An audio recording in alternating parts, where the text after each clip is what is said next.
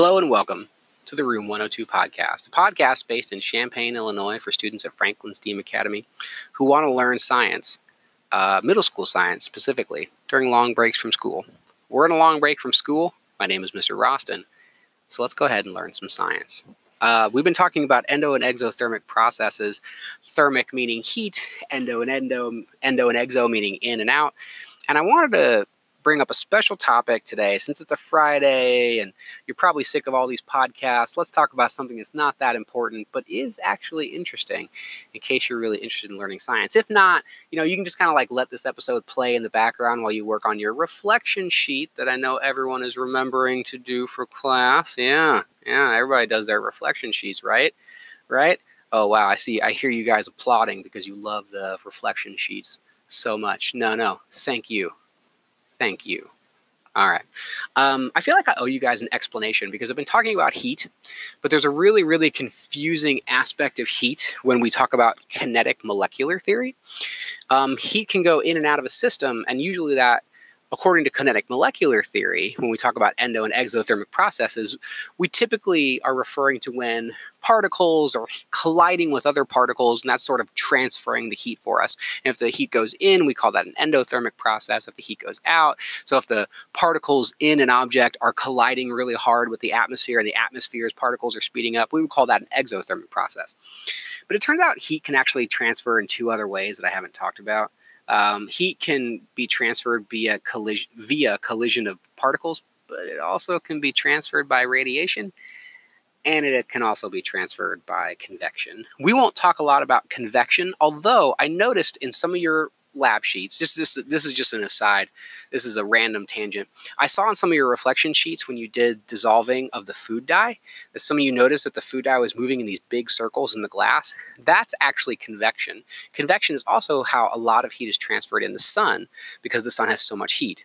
We won't worry about convection though, because that is part of fluid dynamics, which is part of like college chemistry, and we don't want to be getting too much into that. We will, however, talk about radiation.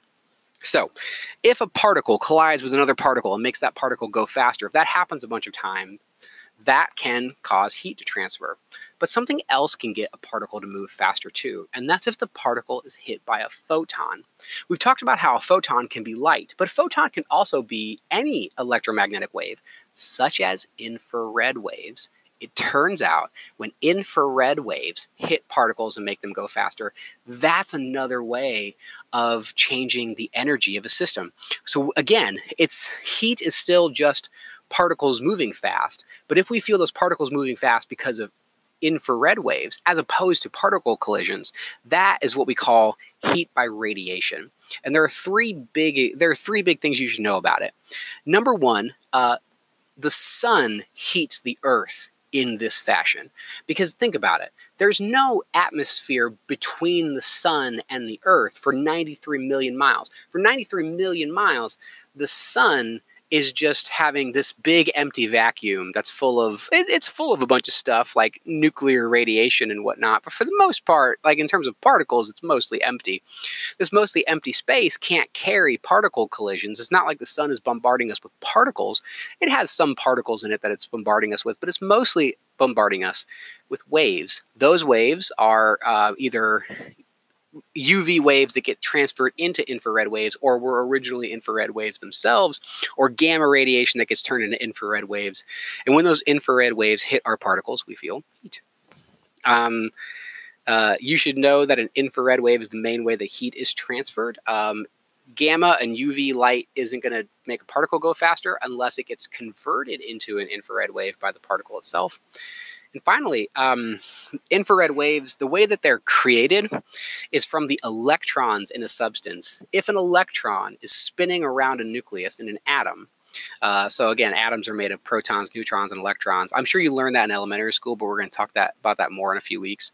If an electron that's like going around an atom goes into a lower orbit, if it moves closer to the nucleus, it will emit a photon. If that photon that is emitted is an infrared wave, that atom will lose some of its momentum, transfer the momentum to the IR wave, and then that IR wave will hit, guess what? another atom, and it'll be absorbed by its electron. And then that atom will move a little bit faster because it has to maintain that momentum because of the first law of thermodynamics. So like I said, really random episode, really random stuff that I'm not going to make you memorize. This was just kind of like fun information. If you were confused during kinetic molecular theory or were really interested in the endo and exothermic processes, maybe thermodynamics is something you should look up when you get older and maybe think about having a career as a chemical engineer. I don't know. If this was all really boring for you and you didn't understand any of today's episode, don't worry about it. It was kind of random information. I'm not going to make you memorize anything we talked about today. What I am going to have you do is, again, fill out the reflection sheet for this week. And I'm going to make you listen to the joke for the day. One more physics joke for this week. The physics joke for today is, I have a new theory on inertia, but it doesn't seem to be gaining any momentum. Physics jokes, aren't they wonderful? That's it for the episode today. I hope you have a great weekend. Make sure you stay safe. And as always, thanks for listening.